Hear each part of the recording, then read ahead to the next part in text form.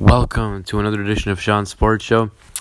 This is episode number 92, and I'm coming at you live from Los Angeles, California, on Wednesday, June 6, 2018, at 10:10 p.m. Pacific Time. That's 1:10 a.m. Eastern. So today I'm going to be covering the breaking news in sports. I'm also going to be giving my take on each topic. I'm also going to be covering the results of the Los Angeles sports teams and 2018 French Open. So, Mohamed Salah could be the alternative to Antoine Griezmann in the summer window if Barcelona failed to land the French attacker. AS report that the Egyptian player has been offered to Barcelona by his representatives, and they are ready to open negotiations. There have been meetings between the two parties, with the objective being to evaluate his future and the possibility of a move to Camp Nou. Barcelona, who are also speaking with Antoine Griezmann's people, are keen to reinforce the attacking position in any way they can, despite the arrival of Ousmane Dembele last summer when Neymar left for PSG. Salah could be the best possible alternative to Griezmann. The Egyptian was named the best player in the Premier League last season and was the top scorer with 32 goals. He was impressive in the Champions League too, guiding Liverpool to the final before they fell to Real Madrid, where he was injured in the first half. In addition, he has helped Egypt to the World Cup as their shining light. So that's that, and I think it would be a good move mutually if this happens. Now, switching gears to the NBA. While there has been plenty of speculation about Kawhi Leonard's future, the San Antonio Spurs aren't ready to trade their superstar. According to Adrian Wojnarowski of ESPN via Jeff Garcia of Fox San Antonio, quote, a lot of teams are interested in a trade, but talks are, quote, not being entertained yet by the Spurs. Leonard is under contract for next season with a player option for 2019-20. The 26-year-old played only 9 games last season due to a quadriceps injury, and there was never a clear timetable for his return. Ramona Shelburne and Michael C. Wright of ESPN.com reported there's, quote, tension between player and team with a, quote, looming showdown, as the Spurs believe Leonard and his group have, quote, an ulterior motive to fray the relationship and get Leonard traded to a larger market. Rumors have since run wild on a potential trade, although Kevin O'Connor of The Ringer noted the organization, quote, won't settle for anything less than a Grand Slam offer. Meanwhile, there is no certainty the Spurs will make a deal at all. Tom Osborne of the San Antonio Express News reported the front office hopes to mend fences and offer Leonard a supermax deal worth $219 million over 5 years.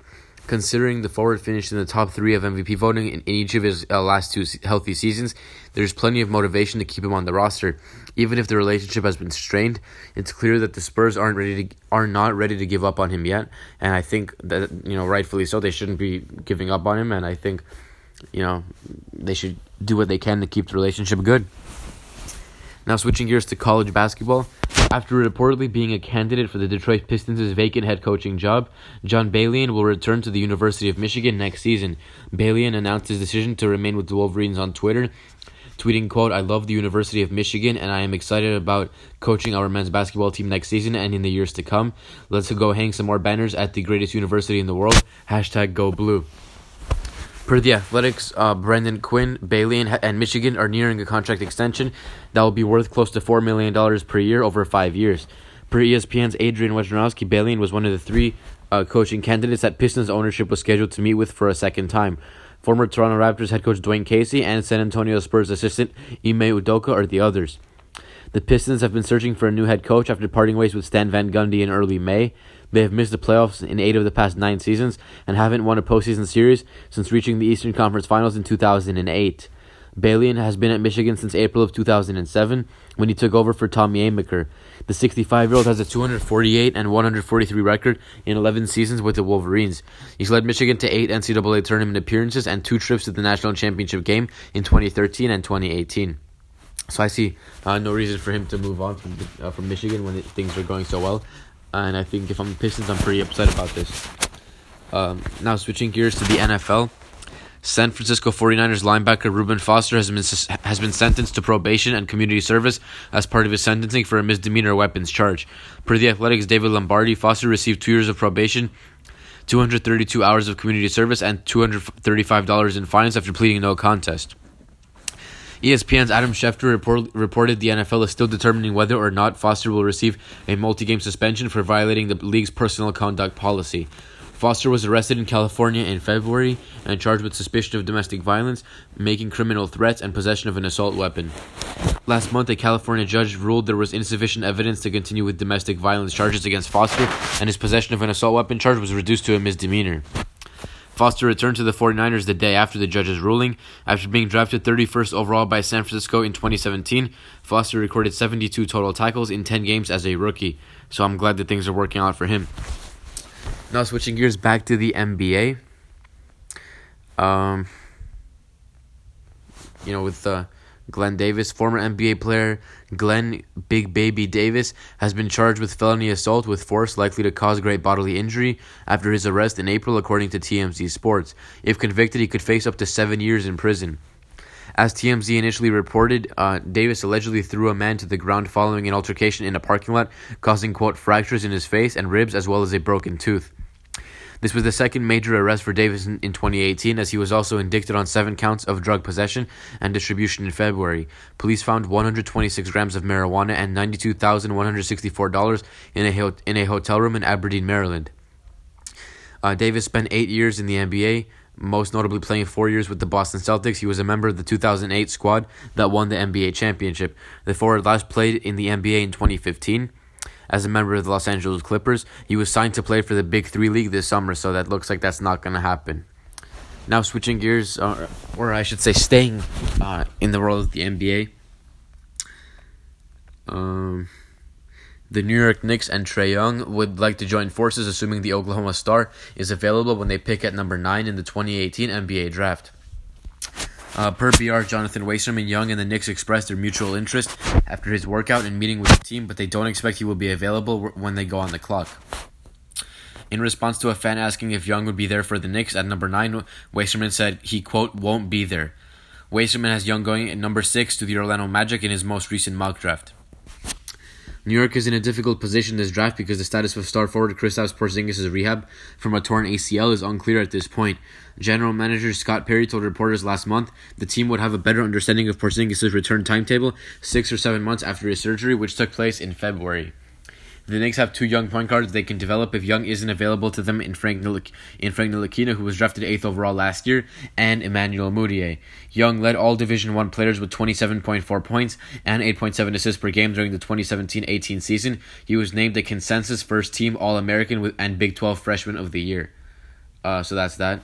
And I don't think the Knicks should draft him if he's available. I don't. They have too many guards, in my opinion, and they drafted Frank Ntilikina with the number 8 overall pick last year. So why would they get Trae Young this year? It just doesn't make any sense. So now switching gears to soccer, back to soccer, international soccer. Ernie Stewart has been named the first general manager of the United States men's national soccer team after being approved by a committee featuring former international players and current directors. U.S. Soccer announced on Wednesday. Stewart was capped 101 times for the United States and was chosen by a group featuring a former Fulham defender, Carlos Bocanegra. Stewart had been serving as sporting director of MLS side Philadelphia Union before leaving to take a position created earlier this year. The 49-year-old will assume his new role on August 1st. He's setting a lofty goal for the national team, saying, quote, having played for the U.S. men's national team, I'm honored by the opportunity to return to help lead this rebuilding phase. We have a tremendous amount of young talent and passion in the U.S., and I'm ready to jump in, hire a new head coach, and build a culture of success with the ultimate goal of the U.S. men's national team becoming a world champion. U.S. Soccer President Carlos Cordero cited Stewart's experience within the game as a decisive factor in the decision to hire him. Quote, with his breadth of experience as both a player and a technical director, Ernie is the ideal leader to guide the long-term success of our men's national team program. Combined with the structural changes at the federation that we announced in April, this is a further step in our commitment to ensure that soccer operations are run by soccer experts.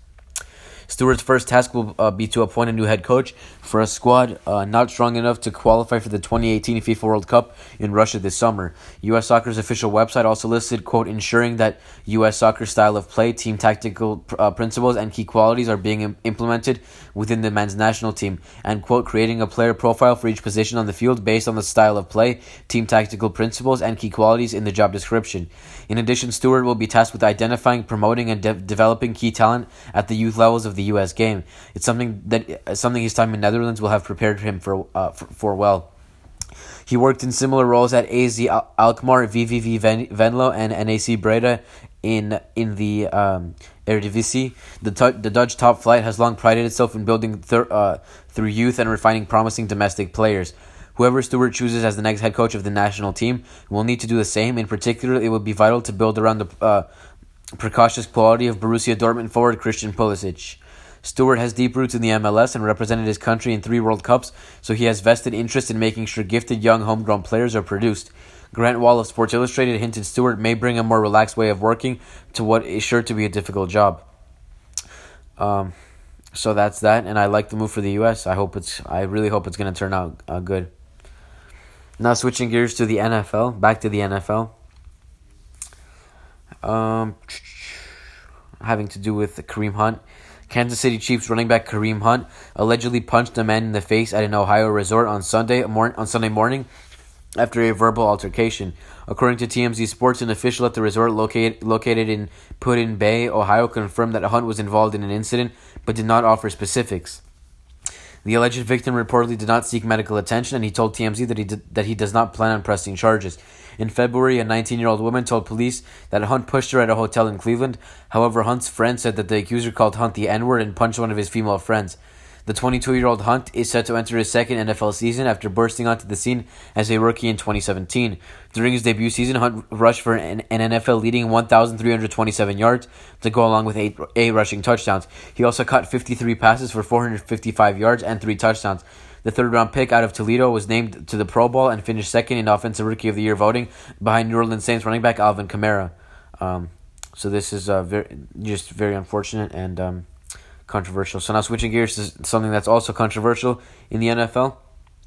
Philadelphia Eagles safety Malcolm Jenkins used his time with the media Wednesday to relay messages on signs instead of talking via Shale Capadilla of The Athletic. One sign held by Jenkins read, quote, "You aren't listening," while others listed statistics that support criminal justice reform, which he later displayed on Twitter. Jenkins also named fellow NFL players Anquan Boldin, Doug Baldwin, Chris Long, Michael Bennett, and others as, quote, "true patriots." Colin Kaepernick gave $1 million to charity, read another sign. Jenkins was a captain on the Eagles squad that won the Super Bowl last season, but President Donald Trump canceled the team's trip to the White House on Tuesday, saying that only a few players were going to attend. Although Jenkins didn't take a knee during the national anthem, like some others around the league, he did raise his fist as a form of protest against racial injustice. He and Bolden also visited Congress last year to discuss community police relations. So that's that. Not going to give my take on this. Now another NFL story having to do with the Baltimore Ravens. The Baltimore Ravens were reportedly docked their final 2 OTAs this week because of an undisclosed infraction of league rules, according to former Baltimore Sun reporter Jeff Zrebiec. Head coach John Harbaugh and owner Steve Bisciotti are facing potential fines as well, and NFL Network's Ian Rappaport reported that Harbaugh will be fined $50,000, while Bisciotti will be fined $100,000. The Ravens have been similarly penalized before, as they lost 3 OTA days in 2016, and Harbaugh was fined $500,000. The discipline came after the NFL deemed that the Ravens have violated the collective bargaining agreement by having rookies in full pads during rookie minicamp. The Ravens were originally scheduled to have OTAs on Thursday and Friday. Team activities will resume next week when the Ravens hold their mandatory minicamp from June 12th through June 14th. So that's that. And now I just want to say that Game 3 of the NBA Finals already happened, but I'm just going to cover this before. The National Basketball Referees Association announced officials will engage in a Twitter discussion about calls made Wednesday night during Game 3 of the 2018 NBA Finals between the Golden State Warriors and Cleveland Cavaliers at Quicken Loans Arena. Brian Windhorst of ESPN.com reported a, quote, "team of referees will answer questions from fans, but they will not be identified by the NBRA. The hands-on approach to discussing officiating decisions will happen without the league office's involvement, per Windhorst. Meanwhile, the league office has provided video reviews on its NBA official account on Twitter throughout the 2018 playoffs and released the last 2-minute report after each game. The latter has been a point of contention between the sides since the reports debuted in March of 2015. In March, the NBRA commented on the officials' issues with the system. Quote, "Our issues are not with the media, but with the L2M," the union wrote. "It is a flawed process where analysts without officiating experience are using different protocols to evaluate plays than the referees are taught. It breeds inconsistency and frustration for fans, teams, and referees. The league office replied with its own statement about those remarks. Quote, "This is not accurate. All calls in L2Ms are evaluated by reviewers trained to rate plays the way officials are instructed to call them. Their decisions are approved by ref ops senior staff, former officials, and senior B-ball ops personnel, all with many years of NBA experience," the NBA said. Mark Davis, John Goebel, and Zach Zarba are the referees for Game 3, with the Warriors holding a 2-0 series lead over the Cavaliers. So I like this, and I think it's pretty cool. Now, switching gears back to the NFL, a lot of stories today having to do with the New York Football Giants. Whenever the New York Giants decide to move on from Eli Manning as their starting quarterback, Davis Webb is ready to take over the mantle for the franchise. Per Sports Illustrated, Ben Baskin, Webb is willing to wait for his opportunity to lead the Giants when Manning steps down. Quote, "I know I'm going to get a shot here," Webb said. "If it's tomorrow, if it's in 10 years, I know I'm going to get a chance. And when that comes, throw it deep. Scared money don't make money." Giants head coach Pat Shurmur told reporters in February he believes Manning has, quote, "years left as a starting quarterback in the NFL." Manning would turn 37 years old in January. He's coming off one of his most difficult years in the NFL. His 19 touchdown passes were the second fewest of his career over a full season, surpassing only his 2013 campaign, in which he tallied 18 touchdowns and led the league with 27 interceptions. Former Giants coach Ben McAdoo benched the four-time Pro Bowler in favor of Geno Smith for one game in Week 13 against the Oakland Raiders, ending the longest consecutive start streak by an active quarterback at 210. The Giants selected Webb in the third round of last year. The 23-year-old didn't appear in a game as a rookie, but is expected to serve as Manning's backup in 2018. So I like his confidence. Now, switching gears back to the NBA, having to do with Kevin Garnett. Ashley Danielle Phelps, the younger sister of former NBA All-Star Kevin Garnett, was arrested in South Carolina on Tuesday. Per TMZ Sports, Phelps attempted to rob two different check-into-cash stores and an Advance America by telling employees she had a bomb. Phelps is being held in Greenville County Detention Center and was charged with 2 counts of armed robbery, 2 counts of making a bomb threat, and 1 count of attempted armed robbery. Phelps' alleged attempt to rob the stores began Monday at a check-into-cash in Greenville, South Carolina. An employee was able to press the panic button after Phelps said she had a bomb.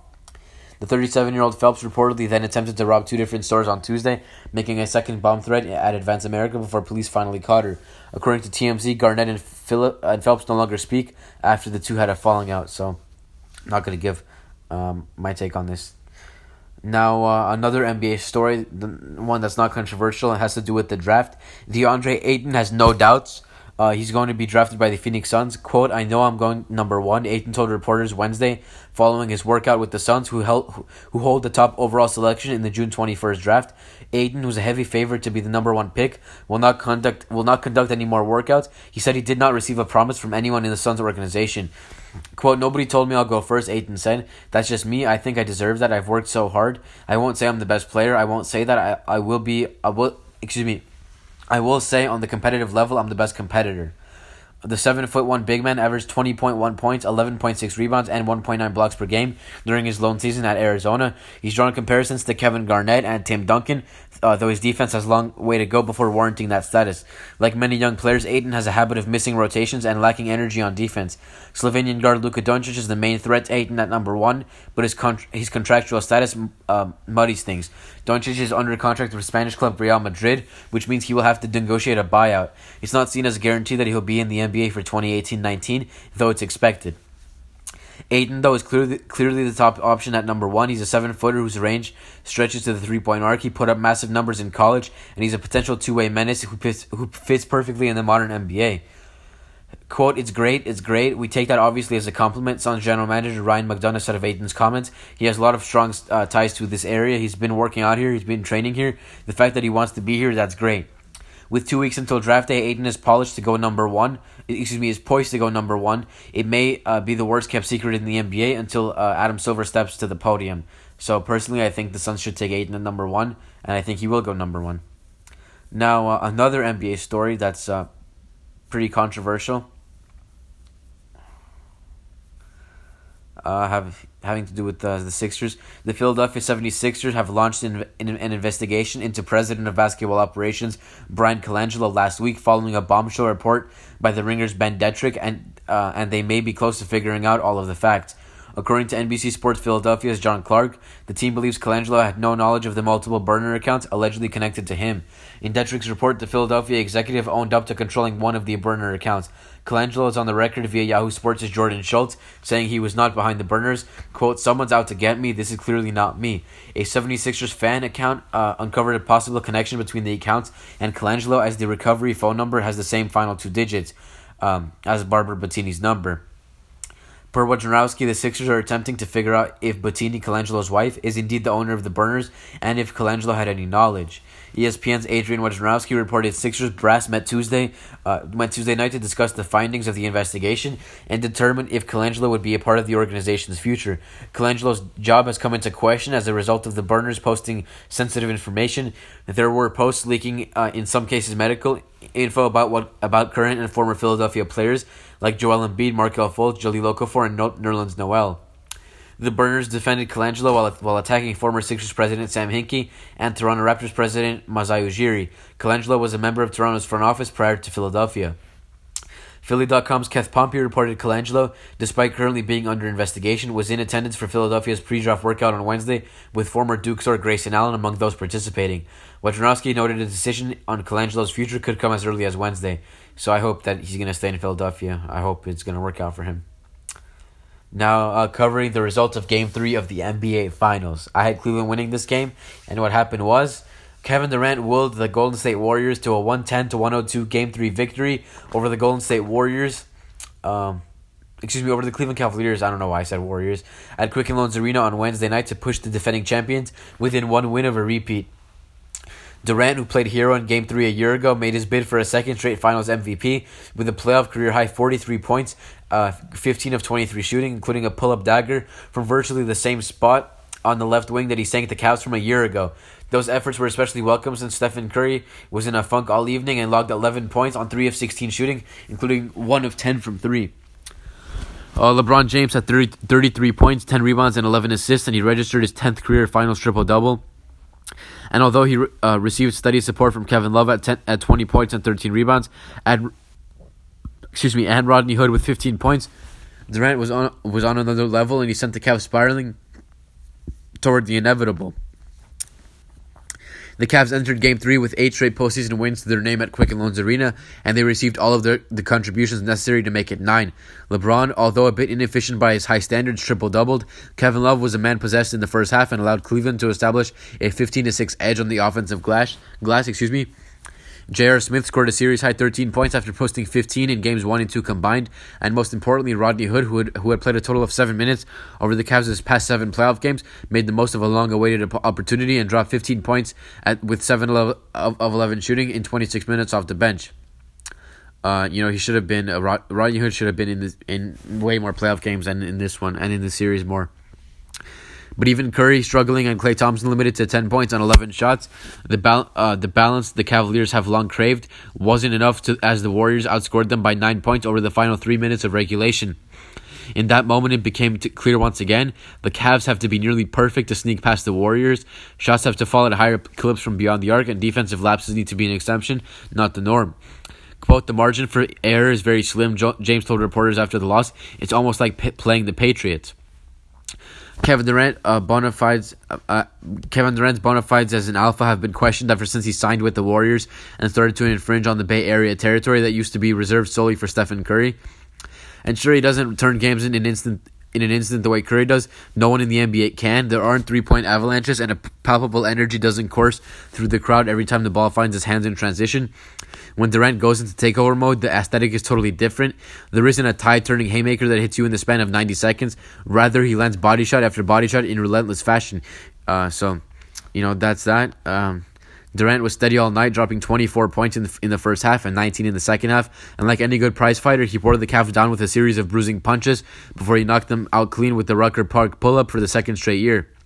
Quote, "My teammates believe that I can set the tone, that I can dictate a lot out there on the court," Durant told USA Today's Sam Amick before Game 3. "I just try to do my best to be great in those situations. To be honest, to be the best version of me in those situations. If I overthink too much, not make it more than what it is. Just be simple with everything that I do and do my job, whatever coach needs me to do, whatever my teammates need me to do." On Wednesday, they needed him to deliver, and he did just that. No NBA team has ever blown a 3-0 series lead in the playoffs, let alone the finals. All of which is to say, the Cavs are staring down the inevitable, just as they were a year ago when Durant morphed into the Slim Reaper and slashed their playoff hopes with his slick signal in Game 3 to hand the Warriors a 3-0 lead. But beyond the inevitable, in the short term lies something else, uncertainty in the long term.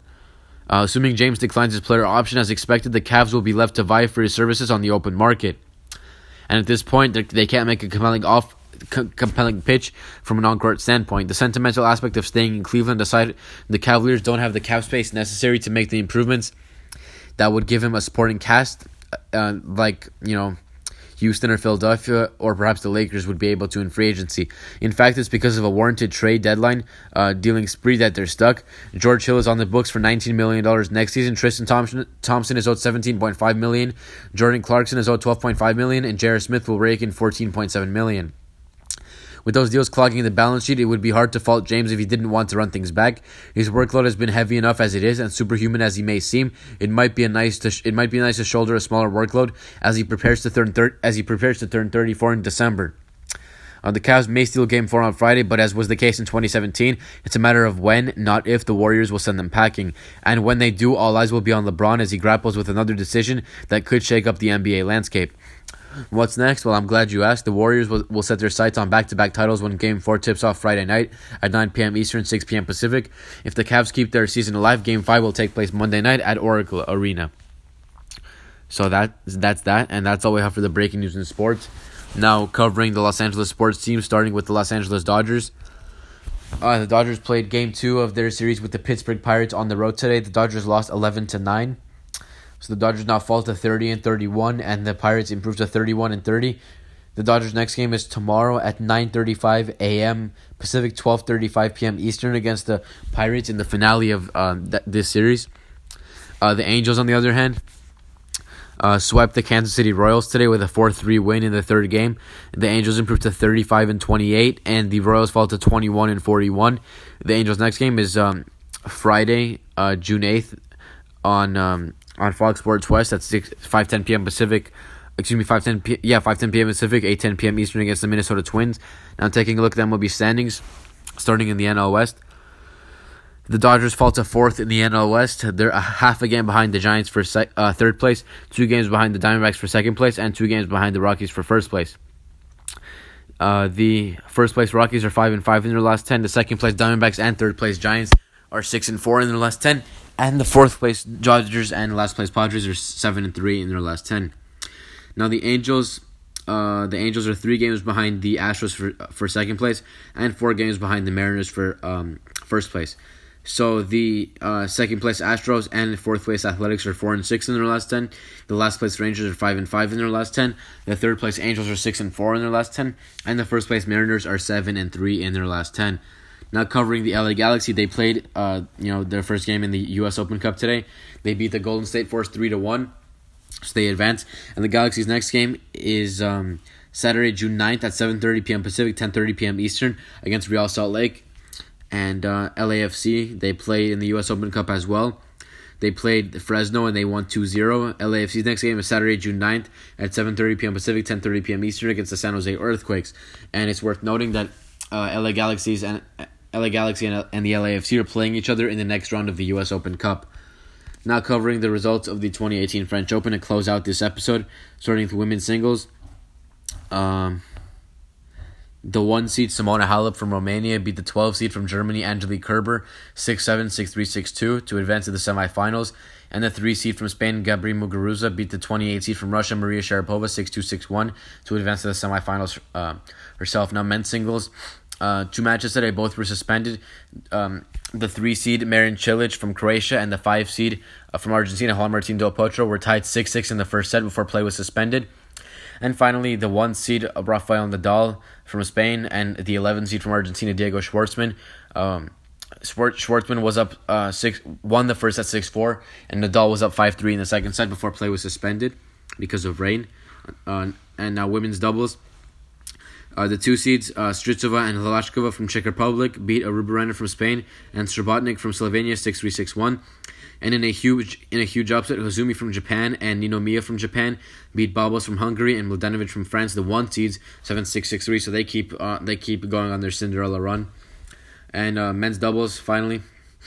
Only one match today. The 6 seeds Herbert and Mahut from France, respectively, beat Jerry from Chile and Gonzalez from Argentina 6-4, 7-6.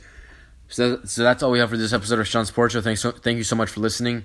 I appreciate the support, and I'll see you guys on episode number 93, which will be recorded and released on Thursday, June 7, 2018. Thanks for listening.